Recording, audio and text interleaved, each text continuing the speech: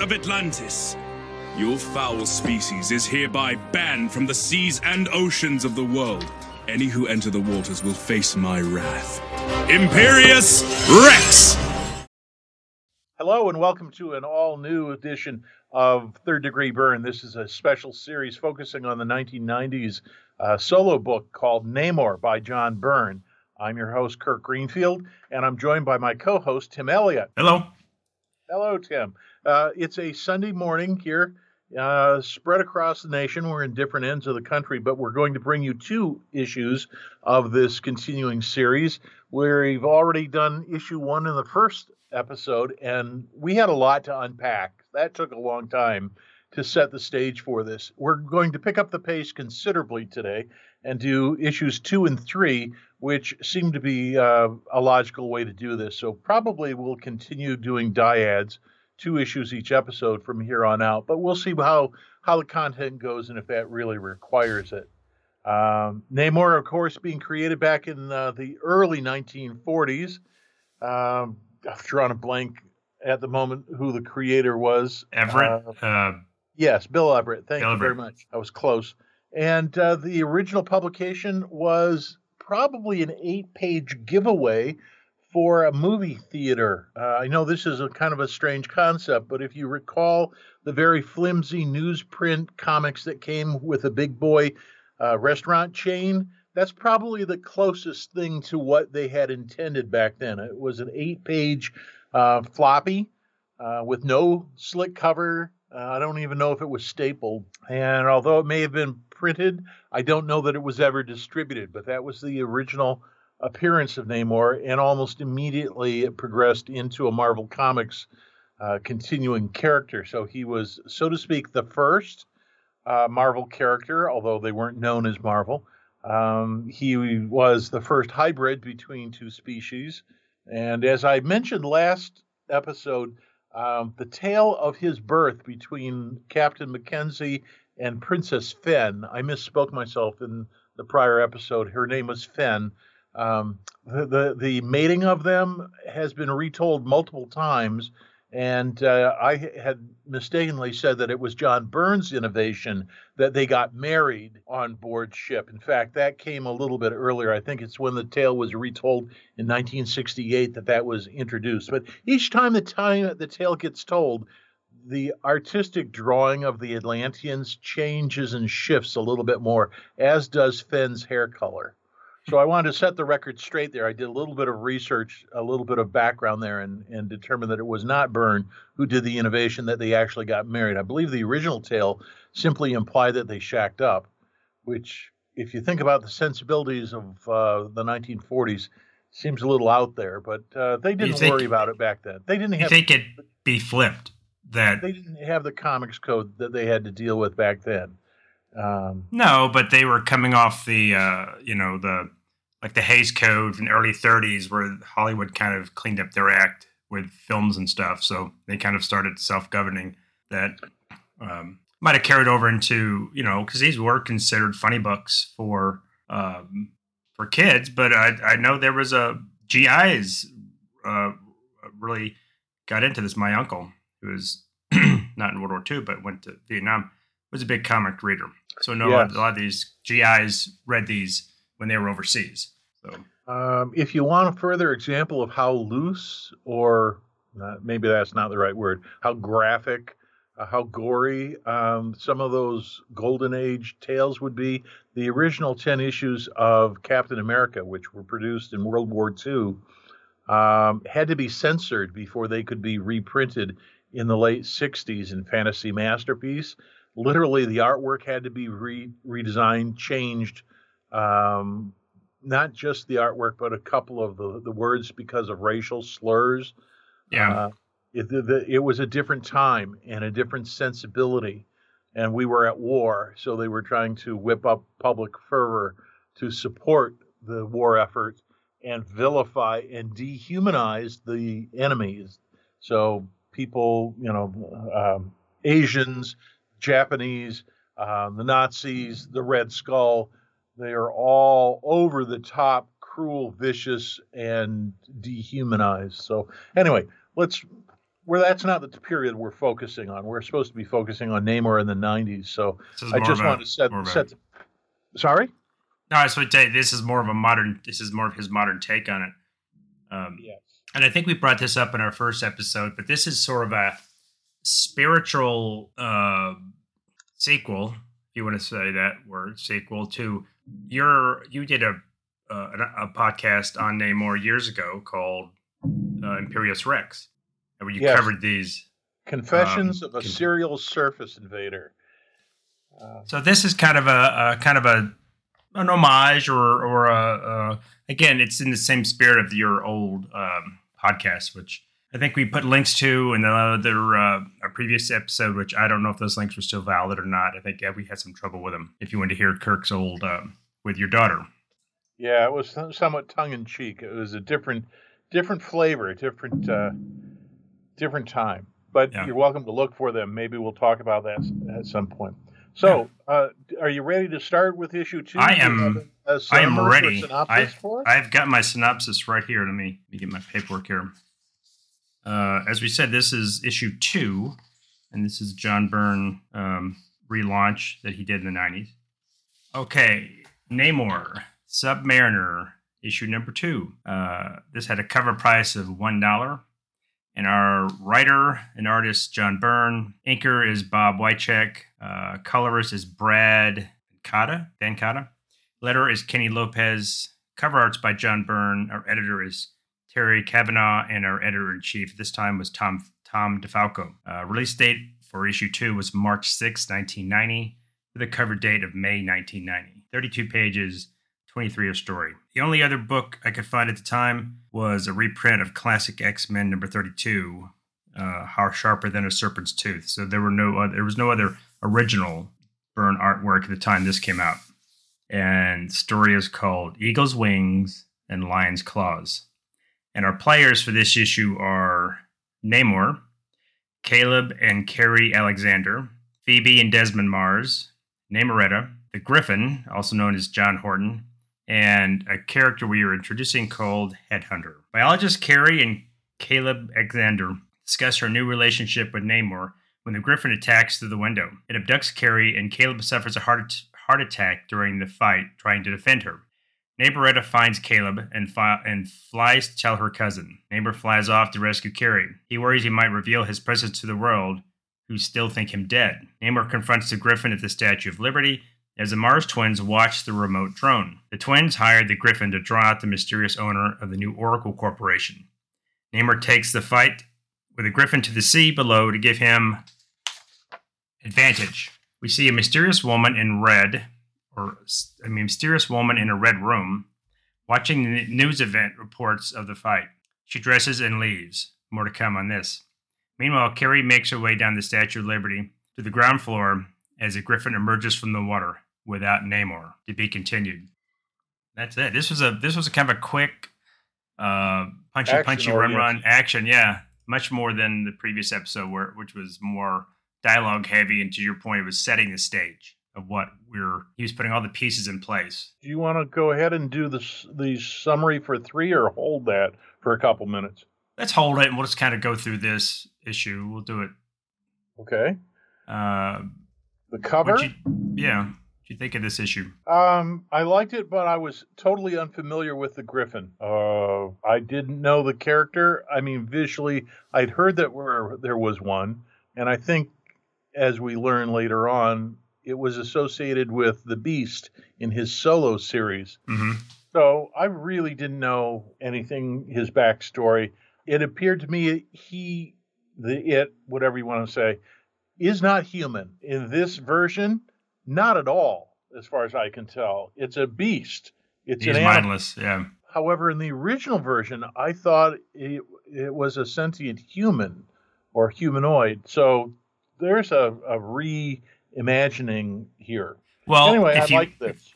If you read his backstory, and this is Jim Horton, is his human name. He was the Roxxon hired him, and they grafted claws and wings to him, and they gave him some kind of mutagenic compound or something. And he went off after, I think he was either the Avengers or the Beast. And I guess when he was defeated and in prison, he continued to mutate. So he became more animal-like. He got the lion face, he got the tail, he got more of animal-like legs. So that he kind of eventually mutated into this mindless, truly a griffin instead of the human character that he was. So that's why I was the same with you, Kirk. I knew nothing about him until I read this issue and did this little bit of backstory on him. But I like that a great deal because of how this relationship evolves. They're clearly, antagonist. He's the villain of the piece in this issue, but as their relationship evolves, I like it where it goes. Although I can't. Well, let's wait until we get there. I don't want to look forward too far. I like the cover. It's mainly a dark blue. It's positioned from above the Statue of Liberty, where Namor and the Griffin are doing hand-to-hand combat in the air. And I didn't see it at first, but it says, out of his element. And then it says a little bit lower, alone against the savagery of the Griffin. I had overlooked that the first time that I glanced at this cover. I didn't quite catch that. Out of his element, I thought was the message. The first page, there's a tall vertical building that I want to say is vaguely reminiscent of the Chrysler Building in New York City. This is of interest only because it's in contrast to the modern building silhouette that we saw at the tail end of last issue, which looked like a World Trade Center building. So, and that's where the antagonists Phoebe and Desmond Mars are located. So I see a connection between the two issues here as he's showing you the location, the positioning of Namor. You hadn't seen that before. Right. Well, this is obviously sometime later because our other issue ended with him deciding he had this in blood imbalance that Caleb fixed, that they determined that because he's a hybrid, if he spends too much time in either air or water, he gets an imbalance, and that was his explanation for why he would kind of go crazy. Yeah, bipolar. So Caleb fixes it with some kind of an alarm or something, so he knows when to switch and go back. So this is sometime later where he's salvaged all this treasure from the ocean bottom. He bought a kind of a defunct company, renamed it Oracle, which is that's the name of the boat his father was on, right? I'm not certain. I can't remember. Anyway, he's now a businessman. He's kind of Lex Luthor-like. He is now wearing suits, and he's the world still thinks he's dead, and he's bought, I guess, this. I don't know if he's got the whole building or if it's just the headquarters, but this, I think, is his apartments in this building as well. And the Oracle headquarters are in here. And he's obviously started some type of relationship with Carrie. So this may be months, 6 months, I don't know, maybe a year later, I don't know. And the father that's how it opens. Her father thinks that that's not necessarily a good idea. And she's like, basically, but I can kind of, I can handle this myself. We haven't figured it out, but I can handle it. And that's when the Griffin, breaks through the window in a great two-page splash and captures her. And that's when Caleb, trying to rescue her, suffers. He's got a bad heart, so he suffers a heart attack. And then Griffin flies off with her, and then he gets rescued by. We first found out that Namor is either working there or just visiting. There's no explanation. I don't remember how she came in because she wasn't in the first issue. No, she just appears. Yeah. I guess we should have expected that. I want to look at that 2-page spread for a moment. As the Griffin comes through the large picture window, I am struck by the number of glass shards. I don't know how Byrne does this. It's shattered glass and it's going flying, but of the 2-page spread, there must be literally hundreds of these triangular shards that are either falling, reflecting, or glinting in the sunlight. It's just an amazing piece of artwork that shows you not really the face of the Griffin, but I think the impact is the startled shattering that goes flying. And later on, as you take a look at the next two panels, there's still hundreds of little shards that are still falling as he assaults or tries to grab up Carrie. Just absolutely amazing. Well, I it's don't know if he's Byrne. got a computer program that's helping him at this point. Do you I have any don't. clue? I don't think so. This is 1990. I don't think he's doing anything that. I think he's just. He loves. And we've talked about this on the show over the years that he loves to draw rubble. What Brian says he calls his argle bargle. Mm-hmm. So I think this is just his way of filling in. And Byrne's a quick artist. He's fast. So I think he's. I would like to know if he did he draw the griffin and then laid the shattered or the shards over the griffin, because they almost obscure. To your point, it kind of you can tell who it is, but it's kind It's of a hiding the snowstorm. griffin. Exactly. And you just see Carrie and Caleb in the very bottom left, where there's no shards. So yeah, it does what it would you'd think if you saw this as a film, that you would just see this tremendous impact and all this shower of glass would go everywhere. And it also provides Caleb, because he uses his coat to pick up a large shard and tries to attack the griffin. And of course, doesn't do any good. And that's when he strains too much and he has his heart attack. As I reread this just a half hour or so ago, I had to look carefully at the coat that he whips off. It's got a fur collar. I think this was a style of the time period, but I could be mistaken. But it's interesting to see how he whips it off to protect his hands as he grabs a large shard of glass that he uses as a knife's blade. But it wasn't clear at first what he was hanging on to, and then I realized, oh, that's the collar or the down-filled padding from inside the coat as he swings it around. Yeah, it almost to me it looks like a bomber's jacket. Yes. With that fur collar that the pilots would wear. I think that's what he was going for there. Yeah. And it works. Namorita, I'm really not that familiar with. When she shows up, like on the fourth or fifth page here, I was a bit not taken off guard, but I haven't heard the backstory yet. They haven't bothered to fill that in yet. I suspect that Byrne will introduce her backstory in another issue or two in his own sweet time. But he clearly is introducing that she's super strong, that Atlantean strength is just several orders above human. But I like her. She's a supporting character. Yeah, I don't know a lot of. I knew of her. I know she was in the New Warriors quite a bit. That kind of young team. I don't know she's obviously a hybrid like him. I don't know the story about her parents, but she's basically a female Namor. She's got the same wings, same skin tone. She's not as strong. She's much younger, but she's just a female version of him. Very much a teen or young adult. Yeah. And he's going to play her that way. Elsewhere, I think, depending on what the writer wants, they play her a bit more mature or maybe not. But I think she, like Franklin Richards, will forever be positioned as a teen. Yeah, their age is gonna kind of go up and down.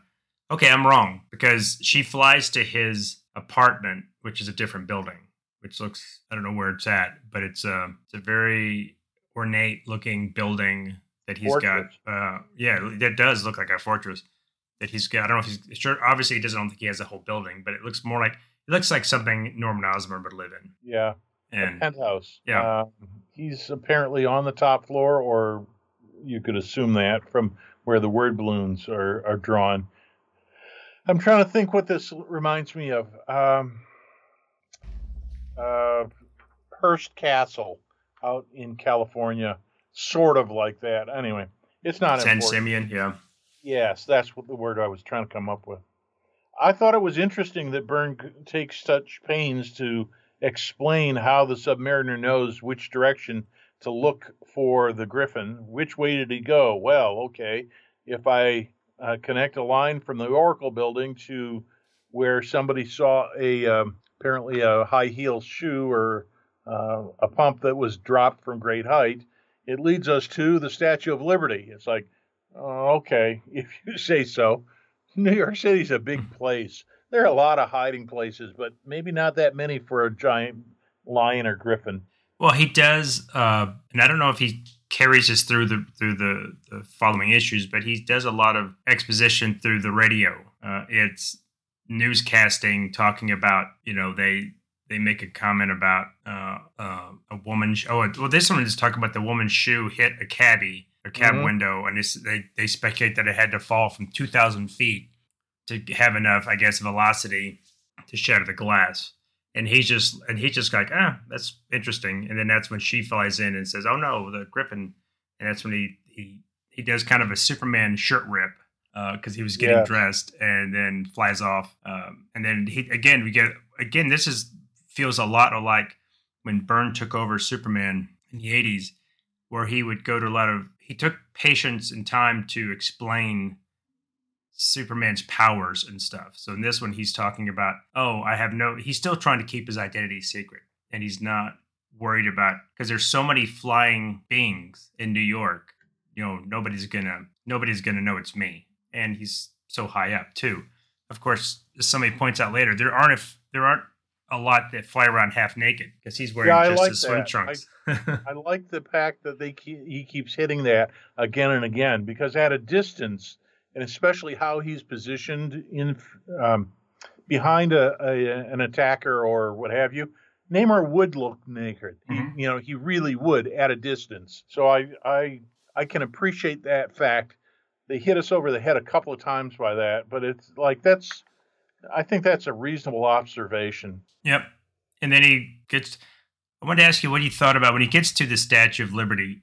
I can't tell if this is when he's first flying up, that the Statue of Liberty itself, I can't tell if that's a photo reference that they kind of traced. I think it's pretty close. Yeah. I would think that it is. Yeah. Because the island itself looks like a photo reference. When he's flying, you see him loop around, and you see an overhead shot of the island. That looks like he's taken a photo and kind of used it as reference, which Byrne does. He does that. He'll do the kind of not a tracing, but he'll do that. He did that effect a lot in the Fantastic Four later on which is fine because it gets a little more realism. The Griffin seems to come out of nowhere as Namor circles around the statue and is looking, investigating. I'm surprised that the Griffin can just show up out of nowhere and catch him off guard. But it's good for storytelling. It's very dramatic. We keep calling it a Griffin. Initially, I would have described him as a lion.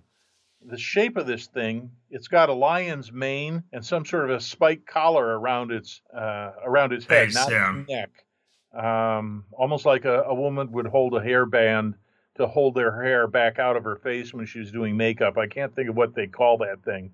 A headband, perhaps. Yeah. But the body is elongated like a cat, or not just a cat. It's got long appendages and a double-jointed leg and a long spiked tail. So it's red scales. I'm looking in the trade reprint of this, so the coloring may be different in the original, but the coloring is like a scarlet red. It's scaled all over its body, except for the tail, which appears to be smooth and slightly more orange. It's got huge thorns sticking out of its tail that echoes the headband around its white face, and the mane, the hair, is a long flowing tress. A lion's mane is the best way to describe it. And although he doesn't pay a lot of attention to it here, there are two huge wings, brown feathered wings, sprouting from the back of this creature. Also, it's wearing some sort of shoulder harness. I would call this a leather harness for like weightlifters, or in Goliath 2, when Clint was first introduced as Goliath 2, he grabs a leather harness that he wears. It looks like Hercules wears something like that. It's kind of a it's almost like a bra. If you think about it, it's kind of goes around the shoulders, and it supports, and it's got huge spikes on it. And this would lend to the thought that this animal, this creature, was at least harnessed at one point, because he's got man-made leather straps or harness or whatever you want to call it over his shoulders, around his head, as if he could have been tied down at some point. Anyways, I thought that was kind of important to at least mention for those who don't have the issue right in front of them.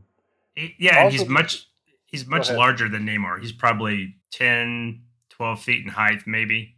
Yeah, double or triple Namor's height and appearance. So he's got an advantage over Namor. The bottom of these pages are not numbered. In the Neither are trade, mine. it's number 40. But there's a small video surveillance drone that is observing the fight. So it's the Mars twins that are watching from the safe security of their headquarters, penthouse, whatever. So they're watching the fight. That's how they knew about Carrie to begin with.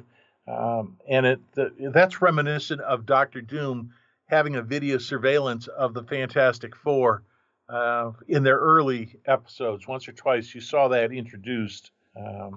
Anyways, that's just kind of an echo from the past. He doesn't reference it in the story, but I caught it. Yeah. Well, I thought on the next page, which is nice, where we actually see the Mars twins, the image they're watching on the screen matches the angle of the way he's drawn the drone in the previous page. It's not just a clip of what he's drawn as the two of them fighting. He's gone to the trouble of saying, well, this is a little thing. It's got kind of a wide angle lens and it's below. So that was a nice, but that was a nice detail. And we should say the Mars twins, which were introduced last issue, are they're kind of corporate rivals to the Oracle company. They are Desmond looks a little David Bowie like, or I guess David Bowie is probably the model I'm going with. And his sister prevented him from killing himself last issue simply because he was bored and he had nothing else, I guess, to conquer. And then suddenly this Oracle business comes in. So now he's intrigued and now he's putting his resources into that. And he's trying to find out who the owner of Oracle is. And that's where they're discovering that through this, that he's not dead. That is a Sub-Mariner, obviously. And they kind of are cut in as interludes in these issues to show that they are investigating what's going on. So they are and they provide a lot of heavy exposition, because they talk about as we mentioned before, these issues take place after Atlantis attacks, the big company-wide crossover, where Namor was believed to be dead at the end of that story. So he thinks he's trying to keep his identity secret so he can run this company and kind of clean up the world and things like that. Instead of attacking it, he decided to use money to make things better. So now we've got these two kind of ginger-haired twins that are they're intrigued by what's going on. And the sister's kind of just going along with the brother. He seems to be driving this investigation. Yeah, the ginger-haired is good. The red-haired, they truly look like twins, brother and sister, almost mirror image of each other. Yeah. Bowie is a really good description of him, perhaps. They're both tall, thin, long-legged. They could be clones of each other, and there's a vague echo here, just slightly, of the unnaturally close relationship between Pietro and Wanda. Mm-hmm. And that's all I'll say about it. There's just the vaguest hint that they're an unnaturally close pair of twins for adults, but that's okay. Right. They're caricatures. Right. This will pay off later on down the road. Yeah, Byrne does. He hints at that without being so overt about it. He does kind of lay the groundwork that this might be possible, and she seems the more stable of the two. He seems more ruthless and mercurial. He's the one that's smoking. He's always got a cigarette in his mouth, and he's talking about how I think he says that since Oracle took over, their stock has gone up quite a bit. So that's why he wonders if they told the board of directors of Oracle if they knew that their boss was an enemy alien. And she points out that there's even some civil lawsuits still outstanding against Sub-Mariner.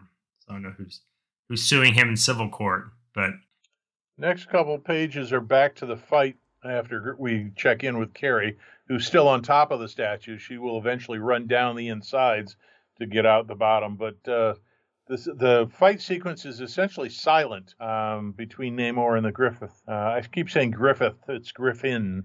But I like Byrne's silent sequences here because they're very dramatic. They tell the story without a lot of dialogue and maybe a minimal amount of sound effects.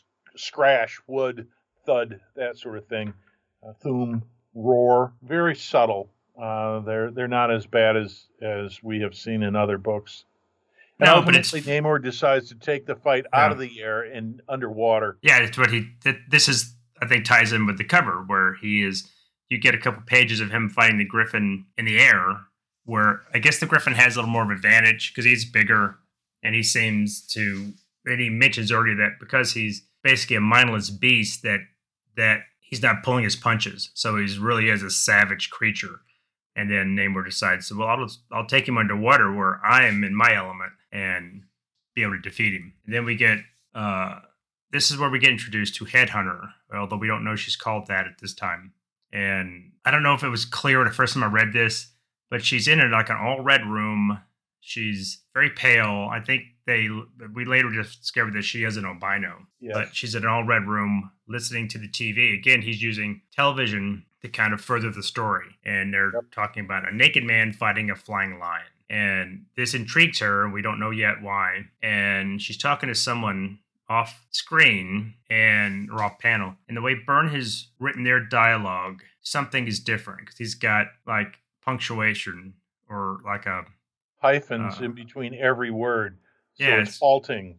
None, at, all, but, such, things, are, that sort of a measured response. Right. It's some type of a different, there's something odd about the way these persons are speaking. So she gets dressed and she's wearing like completely covered eyeglasses. They were very popular in the 80s and 90s. It was a sunglass that has kind of side shades on it. And she gets dressed and then leaves. So that's kind of our brief introduction to her. Interesting thing in this sequence of 5 panels as she gets dressed, you never see who she's speaking to, but if you run the panels in reverse, it would almost be a striptease down to her slipcover. Yep. So she's dressed very stylishly in scarlet, which mimics the whole shading of this page, but very not quite formal, but it's very, I won't say business-like, but it is extremely stylish in a pantsuit, a business, maybe a female business executive, but with a little bit more flash. Very big shoulders. And her, you bring up a good point, Kurt. For some reason, when I was looking at this, it looked like this room is bathed in a red light. But I think just everything is red. Maybe that's it. And maybe it's not. I think you're right. My impression was that she was in a room that was lit with scarlet or pink, and not knowing anything about her, I didn't know where this was going. I had no clue, but I recognized Byrne as sowing the seed for something, a subplot that's going to materialize later on. Yeah. And the to your stark point, contrast between this page and all the rest of the book are so dramatic because it's kind of like twilight in the rest around Liberty Island, or at least maybe an overcast day. So when you turn to that page and you see the pink, it is so shockingly different. It stands out and really accentuates it before we get back to the fight. It almost feels like a horror film. You don't know. You have no idea who this person is, why they're interested in Namor. She doesn't know who it is at this point. She just mentions that she says if it's something that can be exploitable, then there's profit in that. So that's why she's getting dressed to go follow. And to your point, she's very, Byrne has always done this, that the Mars twins are always dressed very, their dress is very stylishly, and it's very contemporary to when the book came out. Byrne has always paid attention to, these are the fashions of when I'm drawing this book, and I'm going to draw them that way. And this one, she's got striped pants, striped shirt. She's got almost a polka dot or maybe a leopard print kind of tie that she's putting on, or some type of scarf maybe, something. She's got kind of short red hair. She's almost got Human Torch hair with kind of flip over. Yes. Yeah. If Johnny was, as Byrne draws him, if she was blonde, yes, that would be Johnny's hairstyle. You're right. Yeah. But it's not quite a pixie cut, but it's extremely short. But it's very popular of the day. And then to your point, we get back to Carrie, who's making her. She was deposited like in the torch. So she had Yeah, so she has to make her way all the way down to the fire exit. And I thought it's a nice touch that when she leaves, you see her leaving at the fire door, she is shading her eyes because she's been in this darkness the whole time. And she's coming out in this bright light. And obviously you're going to, have that reaction that you can't see. And then she sees the churning water. Churning water, there's blood. And then the Griffin just a nice splash page at the end. He just roars up out of the water right in front of her. Right, looming over her. Yep. This would almost have made a good cover, or it mimics sort of the opening of the story where he's assaulting her, breaking in to kidnap her, and we're right back to that same dynamic again to close this issue. Yep. It was it's a little more setup in this issue because we get a little more about the Mars twins. We get introduced to Headhunter, but there's also a lot of action in this between Namor and then what let's just go on to issue 3. Unless you've got something else to say, you got anything else to comment on this one? Only in the trade paperback to present the double page spreads appropriately. They have a blank page in between the issues, and they have selected artwork from the book. This next one, in between issues 2 and 3, there's a full page blow up of that shirt rip that Namor has done earlier in this episode. No. So you aren't treated to that in the original book, but I'm treated to that in the trade paperback. So yeah, well, I'm reading a scan, so I don't. I'm ready for 3. Okay, I'd like to point out that the cover logo on these books, which has Marvel Comics in it, and it's got the issue and price and the code, is Namor in a suit. So this is businessman Namor in this, and he's kind of looking at you and giving you kind of a wry smile. Right. All right, and let's get on to for the first 3. time in issue 2, the masthead says Marvel's first and mightiest mutant. That was not true on the first issue, but it is there as of the second and the third, and is ongoing. Yeah, and I don't remember when they started kind of attaching that name to him, that he was the first, when he was determined to be a mutant and not something else. So I think it's the first issue. The first issue's cover says an all-new direction for Namor the Submariner, with a new stylized logo that continues all the way through. Yeah. And then as of the second issue, it says Marvel's first and mightiest mutant. And I think that was an intentional effort to market, to position this as another mutant book, but also sticking the finger in the eye of Claremont and the X books to say, I'm first. Well, just think about the subtle, 90s. The X-Men were red hot in the 90s, so anything that had to do with mutants. But to your point, it might be Byrne kind of poking them in the eye to say, yeah, you're not the only mutants out here. All right, issue 3. It's at the same cover price of $1. Our writer and artist is still John Byrne. Our inker is still Bob Wycheck. This one, the colorist is Glynis Oliver. So we have a new colorist. Letters, Kenny Lopez. Cover art is by Byrne. And our editor is still Terry Kavanagh. And editor-in-chief is still Tom DeFalco. This had a release date of April 3rd, 1990, with a cover date of June 1990. 32 pages, 23-year story. Again, no new original artwork during this month. So this is the only thing he was working on. Namor, Submariner number 3. Story is entitled Meeting of the Board. Our players in this are Namor, Caleb and Carrie Alexander, Phoebe and Desmond Mars, the Griffin, also known as John Horton, and Headhunter. And a few obscure characters. We open our issue on a garishly painted red helicopter flying towards the Statue of Liberty. The woman in red, seen from last issue we learn, is called the Headhunter and responding to reports of a naked man fighting a lion creature. She spots a griffin emerge from the water towards Carrie Alexander. The creature drops at her feet as Namor flies out of the water. He was able to defeat the griffin underwater. Namor tells Carrie he must determine who sent the monster as he carries her and the griffin to see her father in the hospital. The headhunter discovers Namor is not dead, and she has her pilot follow in the helicopter. Cut to the Mars building as we watch Headhunter follow Namor. The Mars twins have a history with the Headhunter and wonder why she is interested in Namor. Namoretta rushes into the intensive care ward to see Carrie at her father's side. He had a heart attack in our last issue. Namoretta returns to her cousin's high-rise apartment to find him searching Avengers files on the Griffin. He discovers a creature, who in his human form is John Horton, was created by the Byrne Corporation, a subsidiary of Roxxon Oil. The company has used super beings in the past, so Namor suspects someone from Roxxon sent the Griffin to kidnap Carrie. See last issue. He flies off to confront them. Interlude. Costa del Oro Negro, South America. Two men discuss possible sabotage to a new type of oil tanker. They want to notify the new owners of Oracle of the possible danger. Namor lands at a safe house where he is keeping the Griffin in a makeshift cage. The beast is filled with mindless rage and cannot provide any answers. But the Prince of the Sea breaks the Griffin into submission and rides him like a steed into the night. They crash through the skylight in the Roxxon Hightower office, interrupting a board meeting. Namor grabs the nearest executive and demands answers. The businessman knows nothing of Oracle or Carrie, but Namor thinks they are just covering their actions. He leaves the board to deal with the Griffin.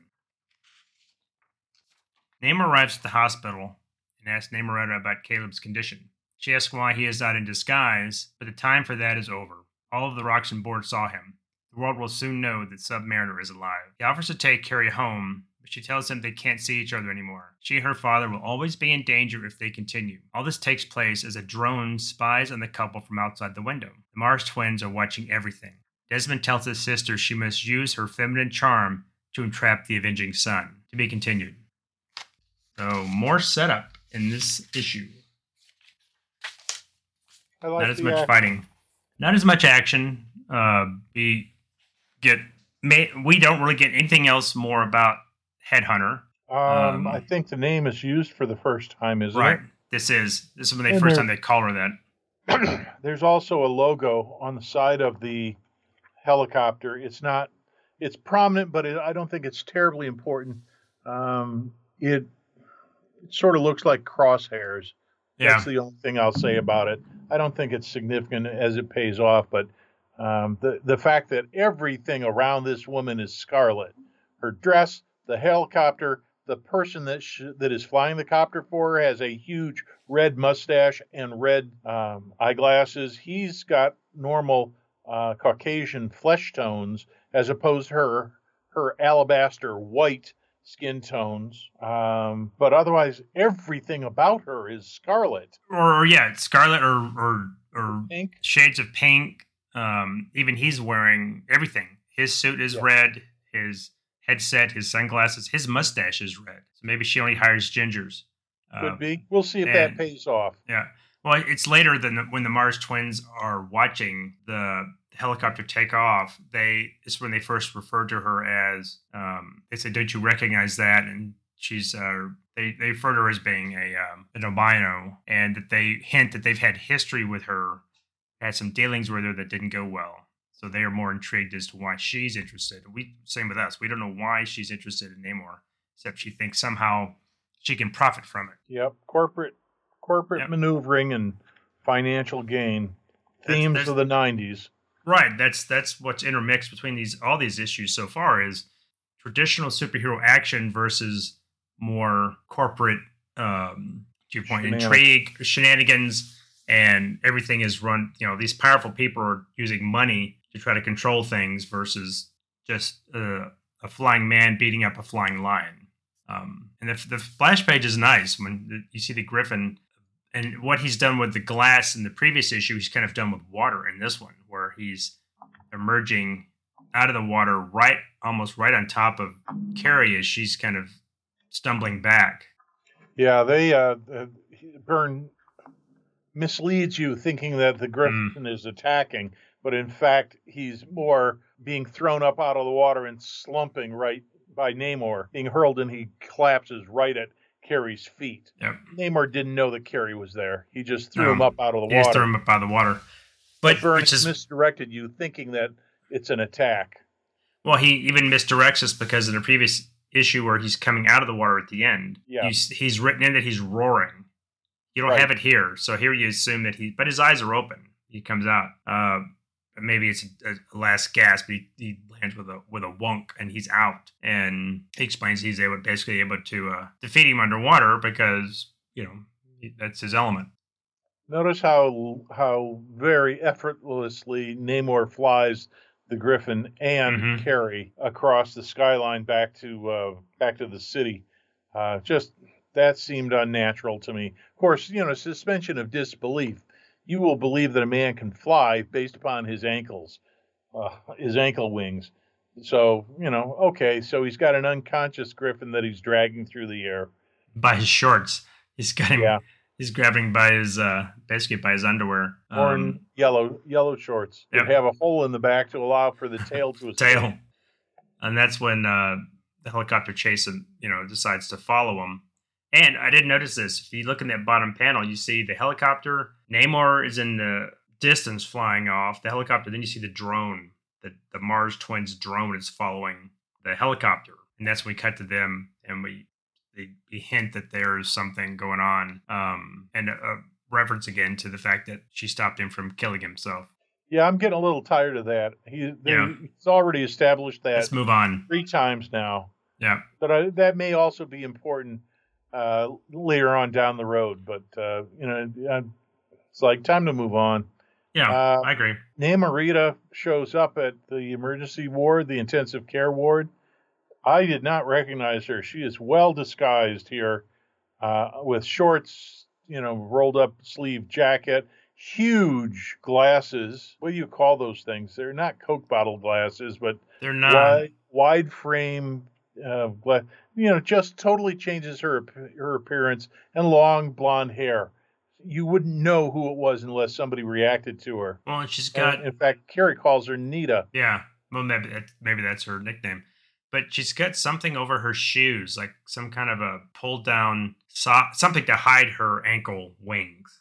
Yep. And with the haircut kind of with her hair down and the big glasses, she looks like the Deborah Whitman from Spider-Man. Yes. Good catch. It's the glasses that do that. That is how she looks. Yeah.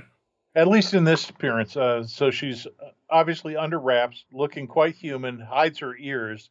There's no way to see that she's Atlantean Yeah. until we get to like the next page when she flies in the dusk in through the window to Namor's apartment when she's not hiding anymore, but No. she's still dressed the same, carrying Yeah. her shoes, long ponytail flapping behind her, very much in her element. Which and this seems like he's in. Okay, he's not in his. When she flies, she's flying back to Oracle headquarters, not his Yes, you're right. apartment. Yeah, it's where he's. And he explains where they think he's dead, but apparently he still has access to the Avengers. He has all the codes to get into their server, I guess. And that's when he does. We kind of get a little Background on the background of the Beast. This is after he's turned blue, or maybe he was gray at that time. And he's fighting the Griffin, who has more of a human. He's got a human face, doesn't have the tail, doesn't have the clawed feet. He has clawed hands, and that's when he's. If you read up on him, he says he was learned. He's continued to mutate in prison. There's also a small inset in this flashback that shows Warren Worthington, the Angel, bare-chested, Yeah, wearing pants. He apparently was also in that Beast adventure from Amazing Adventures. I don't know which issue it is. It's in the low teens, though. yeah. But I don't. I'm not. I I've think- never read any of those. So I think it wasn't one issue. I don't remember which issue, but it basically Warren was seeing reports of a furry beast and shows up to help him and basically says, "Hank, is that you?" And the beast turns away from him and says, "I can't deal with you right now. I've got to deal with this on my own," and blows him off. So wow. it was a way to get the X-Men involved in the story as a guest star, but Warren respects his privacy. He says, "Okay, you know where to find me." And that's basically all that happens there, as I recall. Yeah. Well, when the Beast changes, I know he does it to disguise himself, and he turns gray, and and Yeah. he finds out that he can't reverse it. He's kind of screwed up. Was he an Avenger at that time? Was he still with the X-Men? He was on his own. The X-Men book had stopped. The X-Men had all gone their separate ways, so to speak. He was working for it's Roxxon, and due to the politics of the initial situation, he felt he had to he didn't want to blow his cover as a scientist at Roxxon, but he felt like he had to take action. So in a stupid logical move, not thinking this through, he decides to mutate. He's got the chemical basis of mutation, and he decides to mutate a mutant himself. Yeah. So it's sort of like Dr. Jekyll and Mr. Hyde. He's taken it, he mutates himself, becomes a gray beast, so he's free to act, so nobody will recognize that it's him. And then he's stuck. Oh my God, I can't go back again. I'll have to wear this latex mask, right, over top of the beast furry face. No way, it never passed. Oh, but I didn't know he did that. Yes. And so for the next, 6 issues or so, he's trying to keep this dual identity and keep the fact that he's the beast. His coloring changes from gray to blue. He never in those 6 issues ever becomes an Avenger. That happens over later on, a year or so later on. But somebody, is it Patsy Walker? Somebody, an ex-girlfriend, recognizes him and says, "You can't fool me. I know you. You're Hank McCoy. You're the Beast." Literally now. So, he's got a secret identity, but somebody else has figured it out. And I don't think they went very far. There were only like 6 issues, one of which was a reprint because they missed deadline. And then the last one kind of gets the band back together again for the Brotherhood of Evil Mutants. It was a launch of an ongoing series that sputtered and stalled very quickly. So that's the background of that series. He doesn't join the Avengers until we get to the Avengers, and even then, the Avengers misses deadline, and so they reprint an episode of Amazing Adventures where he meets and supposedly kills Iron Man. No, he doesn't really kill Iron Man. It's a mental image by Mastermind, who's fooled him to try to get him to go rogue, to go on the run. Anyways, that's more than you wanted to know. No, it's fine. Well, I guess it implies that if Namor has access to the Avengers files, then when they brought in Hank as an Avenger, I guess the first thing you do is, set your profile up and write reports on all of the villains you've ever fought. So we'll put that in our database. And so then that way they have cross-reference for that. So we get a lot of exposition. I mean, I think some of that was kind of unnecessary. It's like, well, yeah, I've still got access to the Avengers files because I like it. Byrne, it explains it. Byrne may be going to an absurd detail to justify things, but for somebody who's never read anything else, this book is self-contained. It tells you the salient points that you need to know. It justifies how Namor has access to it. I like it. It may seem like it's overly detailed, but I find it very engaging, and it makes it a real world, a complete world for me. So yeah, I agree. I mean, it instead of just having an editor's note saying see issue of whatever it was that the Beast was in, he gives us a one panel little flashback shot of the old Beast, and it gives him a chance to draw the Beast again, and of the Griffin, and then we get to reveal that it's Roxxon who is behind lots of nefarious things. So they had oil. Big oil. They had oil. Yeah. That's it's obviously Roxxon is a stand-in for Exxon, but then he kind of hot-headed. I thought he kind of hot-headedly goes in. Well, that's when we get our interlude here, which is going to be Byrne again setting things up. We get one page of 2 guys in a warehouse that has been renamed from the parallel companies, not Oracle, and they're talking about sabotage, and they're obviously on a dock somewhere. And then in the last panel, you see this silhouette, this huge tanker or something. They said there's never been a tanker like this one. So they seem concerned that some group is going to sabotage this tanker, and they need to let the new owner, which is now Oracle, let them know. So we're kind of setting the groundwork of something that's going to be coming up in other issues. I love the moodiness of that last panel that shows the huge hulking silhouette of this tanker, and significantly, it's balanced by a full moon that's slipping behind the clouds, which is a metaphor for trouble on the horizon. Yeah. Go back up one page. The upper right-hand corner, Namor, as he's talking to Namorita. Who is his face patterned after? He looks just a little bit different as we're looking at him face on than anything we've seen before. Does it ring bells? It's not.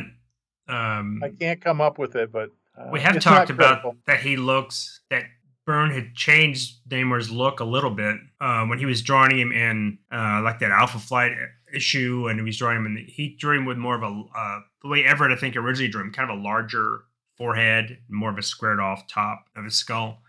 Flat and now he's absolutely flat head.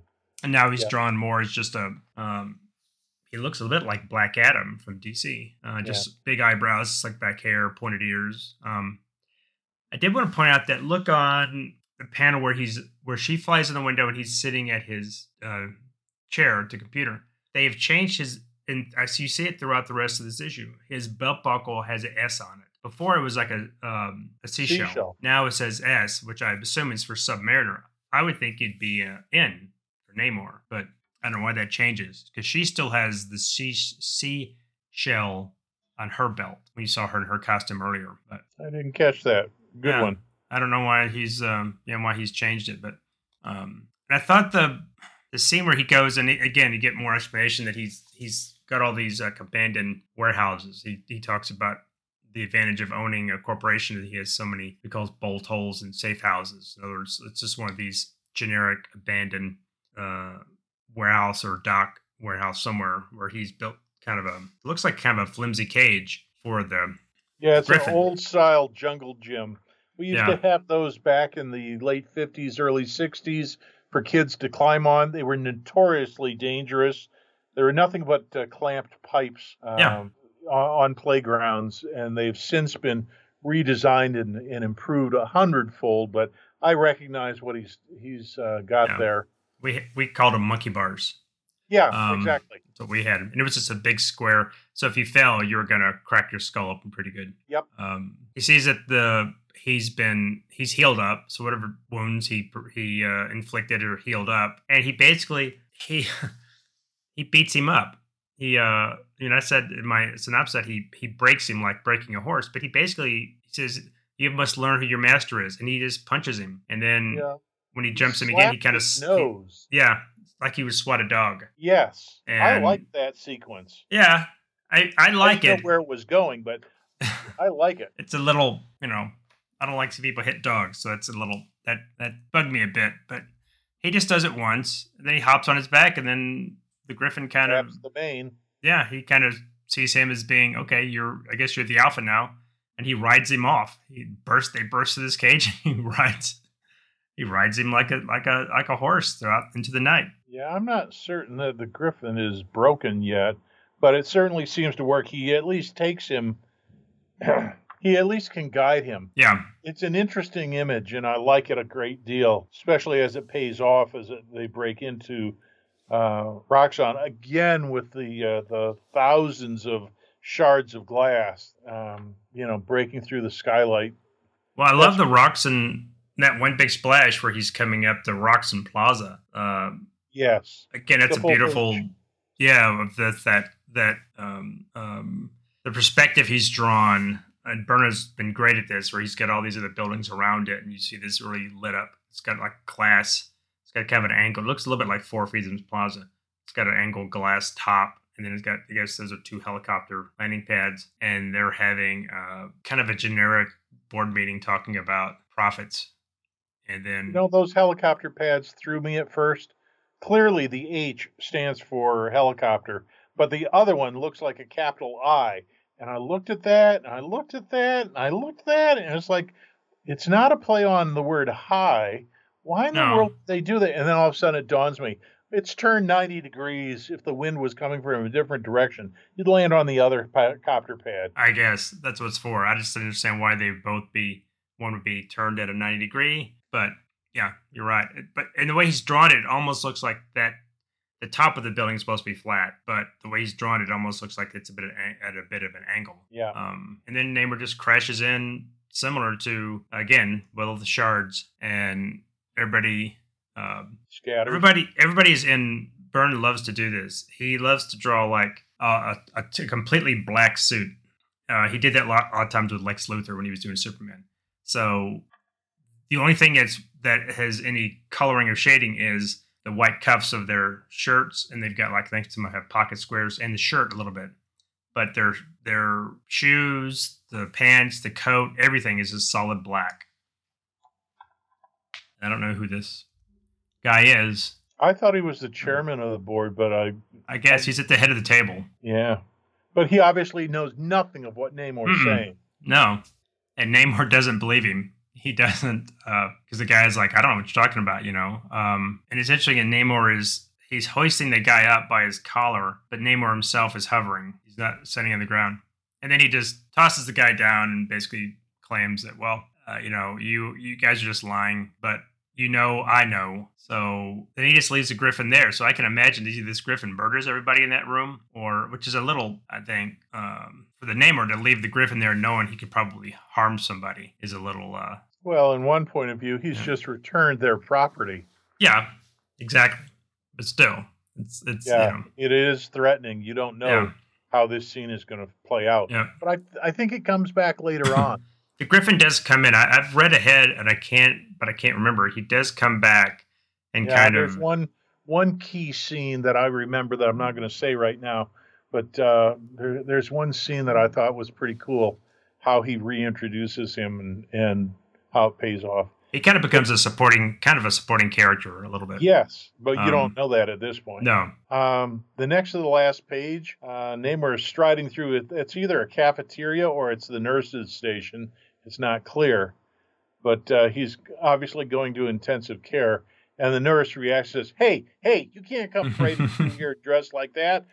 And Namor just turns and gives her a look, and she just shuts up.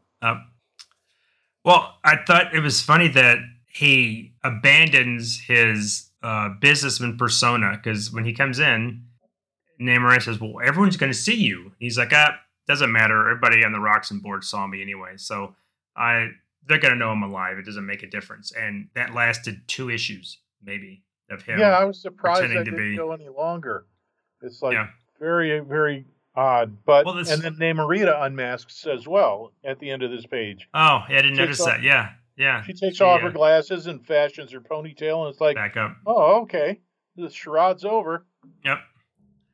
And then we had this little heart-to-heart with Carrie, and same thing with her. Her and her father are they immediately say, this is really 2 issues. Like, well, I can't see you because, you're a hero and people are always going to be coming after you, or they can try to get to you through me. So I'm always going to be in debt. It's that same old story, anybody who's involved with the superhero. You are my weakness. And basically she says, I can't see you anymore. So that's over. And I don't remember her coming back in. I'd have to read ahead. And that's, it's like she was there, her and her father were there to set things up, and then they're kind of swept away. And then we see the drone again, which is outside the window, which apparently for someone who's said he had could spot the grain of sand on a beach a mile away, he does not notice this drone that's hovering. And well, it's in silent mode. Yeah, that's true. And then maybe it's got, and then we get the Mars twins who are, that's when he decides to, she says, well, the Griffin didn't work. That was a disaster.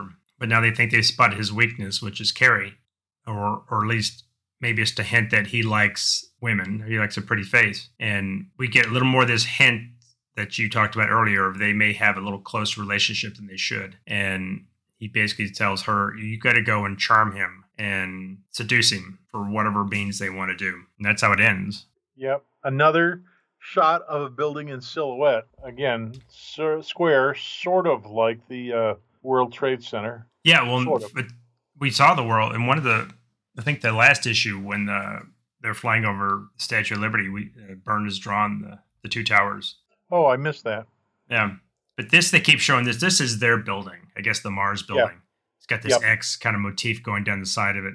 And I think it's funny is that when they're watching the scene, he makes the joke about, I'm watching the Days of Our Lives. They've drawn her with somewhat of a smug look on her face. I don't know why he's drawn her looking this way, because she seemed kind of concerned throughout the rest of the issue, but she's pleased with what's going on. I don't understand that Phoebe? expression. Yeah. Yes, in the first panel of the last page here, she Yeah. does look a little bit pleased to see Carrie breaking up with Namor. But then she looks a little uncomfortable in the next two panels as Desmond comes around and embraces her from behind with a cigarette in his hand. And it feels unnaturally close. But he's trying to persuade her. He's like, Right. "Oh, I'm sure you can charm Namor. That's the next move." And she looks a little uncomfortable at that point. So yeah, I read that as she's happy to see that he's broken up, and I think perhaps that's the point of what Carrie is supposed to play in Right. this ongoing role to, one, establish Namor's interest in the ladies, and two, give an entry point for Phoebe to get into his life. Right. I think she was there she was there as a like a plot device. Yeah, To yeah. have her to her, I you know, liked her. I liked her and her father Caleb's character very much, and I'd like to see them return in some fashion. And I don't recall that they do, but let's not get ahead of ourselves. yeah. You want to know what Well, the splash page, the insert for the blank pages at the end of this? what? You're just talking about Namor hoisting that chairman of the board off the ground. It's an insert. It's The that one. page is a close up of that artwork of Namor and the man just dangling in midair. So somebody's got a nice taste for selecting great images for this blank page that they have to insert to make the double page spreads appear correct when they're doing these reprints. Nice eye for design in the trade. That's what I'm reading, by the way. Yeah. Well, I just went back to look at that page you were talking about, and when he's interrogating this businessman, Namor basically spills the beans. He kind of gives all the information. This guy knows nothing about it, but he basically reveals everything. You know, Yeah. I was in hiding. I'm behind Oracle. You know, all this. I was like, well, you're just giving it all away now, Namor. But I wondered if that was telling us that Namor's blood oxygen levels were starting going to off. skew. Well, he doesn't. That's the thing. He's not. You never see him wearing this monitor that I think of went around his wrist that Caleb invented for him. You never see him wearing that at all. And I don't know if the whole blood imbalance thing ever comes back again. I don't think it does, but I thought it No, was going to. it should. I mean that if you introduce that's if that's your MacGuffin, then you need to, you know, if that is Chekhov's blood thinner or blood imbalance device, that needs to be brought in again. Don't just drop it, or at least make him have reference to like, oh, you know, I he checked this feels, morning. yeah, I checked it, or I don't feel good. Maybe I need to get into the water, something like that. Yeah. Just so it kind of keeps it alive, you know. Well, overall, what you think of this one? I like the two issues. I think they work well together. Again, it's advancing the plot and pulling in other new characters to show relationships. I agree that Namor spilled the beans in front of Roxxon. You would think that he would be smarter than that, but Yeah, he's a bit pissed as he says, "By yeah, Neptune's trident, you're all a bunch of liars." yeah, I like this. I like the series, and I like Byrne's pacing, and that he's got a tapestry that he's weaving. And as we go down the road, we're going to start to see some other themes being drawn in and other villains and conflicts brought back from the past. I like it. yeah. This felt very much like his Superman reboot, where he would have an ongoing story, and then it would kind of hand off to another story, and in between, he would have inserts of what's coming up. So you would hint at something like with Headhunter or this super tanker thing. That's kind of hinted at, and then those stories come in, and then in each story he's got hints of upcoming story. So that certainly brings you back, and it certainly gets you to buy the next issue. Yeah, I think that's pretty clever. And they're Yeah, always a complete page. As he said, as Brian has said, he shuffles pages to hmm reorder them or to try to keep those subplots cooking, but they're always completely one page, so they could be inserted in different spots. So he's alternating scenes between characters to keep you interested and also sowing the seeds for what's coming next issue and down the line. I think he's brilliant at doing that. I recognize how amazingly annoying that could be to people who are looking for a done-in-one complete solo episode. But comics have evolved at this point to be an ongoing serial soap opera, and they're constantly trying to keep the reader coming back to the comic shop and buying the next issue and the next issue, and maybe a couple of the other tangent stories in other titles as well. That's the industry at this point, and Right. And I if I you don't mind it. no, if you're overlaying stories, then you will continue to buy the run. If it's these three issues are standalone, these three issues are standalone, then you might drop off. Okay, that story's over with. I'm gonna drop off. But if you keep keeping them, it's like teasing them, and you're gonna keep going. We saw this a lot when we covered all his Elsewind stuff. Except I think he did it a little too much there.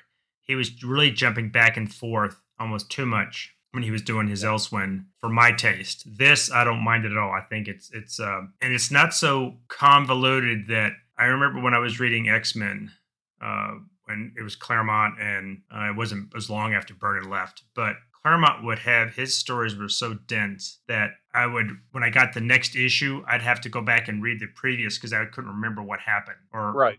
he'd had so many things going on, I'd get lost. This he does it much. This is a much cleaner. I mean, even if he is making some missteps with getting rid of Carrie right away, I think she, if keep her on as someone in Oracle, her and her father, they can be an asset to the company. And I I think like that's what's in between the lines here. right. That they are going to stay on and run Oracle, but Carrie has drawn the line saying, I can't be involved with Right. you. They can't So that romantically be involved. answers the question that was posed at the end of the first issue of, oh, is she going to be involved with him or not? Well, we have the answer by the end of issue 3. Right. She It says, was no, I can't yeah. do this. Which is, that's again, that's a trope for comic stories. We constantly see that the hero's weakness is his loved one or wife or girlfriend or parent or something like that. Somebody that the villain Yeah, can threaten to get the hero to do what he wants to do. So I don't fault him for that. I just think he could have carried it on a little more, a I little agree. longer. And I like to have seen, and I don't remember from reading it ahead, more of his environmental workings. He was going to clean up the ocean, and maybe again to your point, that's all happening in between panels. That's the stuff he's got his company working on, but he's out fighting the bad guy. So Yeah, we're not going to see that it's kind of still to stuff. come. There's a Yeah, couple issues here. yeah. And I think I've mentioned this in the first episode, but we'll hit it again here. Namor in the 70s, the title, the Submariner, Prince Namor the Submariner was the name of the series. When he got his solo book, at some point they were casting about trying to find a direction for the stories, and I believe Roy Thomas was writing them, but I could be mistaken. But he became the spokesperson or the champion for the Earth movement, for Earth Day or hippies or however you want to say it, the tree huggers. They had a run of stories where he was the champion for nature. And Byrne is going to touch on that in this series in the next several issues. Yeah. In fact, if you look at I'm going to say the first 10 issues and possibly more, each issue addresses a specific ecological concern. And that's as much as I'll say right now until we get there. But it's kind of fascinating because I didn't quite pick up on it when I originally bought the series.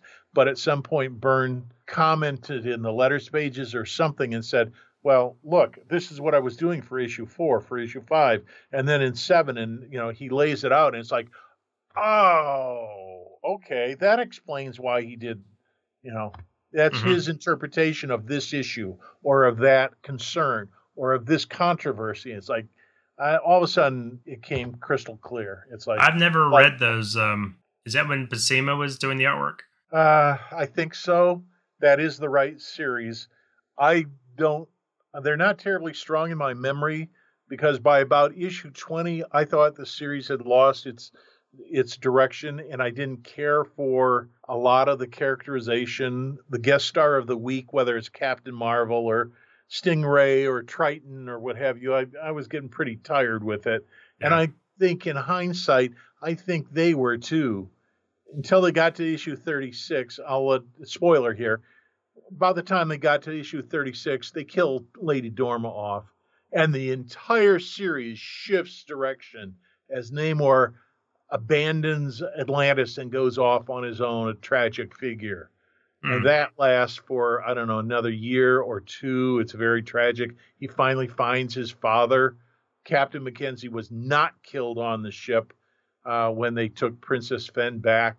He finds him, but loses him almost immediately. So kind of the tone of the book shifts at that point, and he becomes this terribly, terribly tragic figure, somewhat like Spider-Man was a constant loser in the Ditko issues, that nothing ever seems to work out right for me. That seemed to be the theme for where they went to. And, I was out of it by then. I'd left comics for college. So yeah. Is that before he starts showing up in supervillain team up with Doom? I believe that comes pretty close later to the end of that. Maybe the 50s or the 60s of his series. I don't know. I wasn't buying comics then, so I can't tell you how the jigsaw puzzle fits together. I don't think I read any of those supervillain team ups at all. So I'm a blank on that. That's what Byrne addressed in his first issue of this, of the depending on which writer you have, he's either an anti-hero, he's a hero, or he's a villain. And this blood imbalance was trying to explain why throughout the years he was constantly either attacking the Earth or working with the Avengers or helping them. So that kind of explained, that was Byrne's explanation for his whole history. But yeah, I'm enjoying these a lot. I haven't read these since they came off the stand when I bought them originally. But yeah. That's what we thought, but what do you, the listener, think? We'd like to hear from you. Give us an email.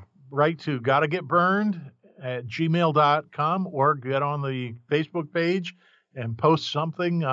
We'd love to hear from you. We'd like to hear your thoughts on this Namor series. If you agree with what we've said, or are we completely off base? Do we misinterpret something? Let us know. Yep. Well said, Dirk. So you got anything else? I think that's it. We've been talking for about 90 minutes here, a little longer than we were expecting, but I've enjoyed it. Thanks for joining me, Tim. Oh, always. It's always a pleasure, Kirk. And we're, as we said, we're going to continue to do this. So it would just be me and Kirk, and we're going to cover these sequentially. So we'll probably do 2 issues a time, but we don't, do the in-depth the way we do on our regular show. But I think we did a good job of covering this. So if you've got nothing else, I think we can sign off. All righty. We'll be back for issues, 4 and 5 next, probably. Yep. 4 and 5. So for Third Degree Byrne, I want to thank everybody for listening, and I want to thank Kirk, as always, for coming on. Thanks, and have a great day, guys. Stronger than a whale, he can swim anywhere. He can breathe underwater and go flying through the air. The nobles come there, Prince of the Deep, so beware ye any demon. Lord Namor of Atlantis is the Prince of the Deep.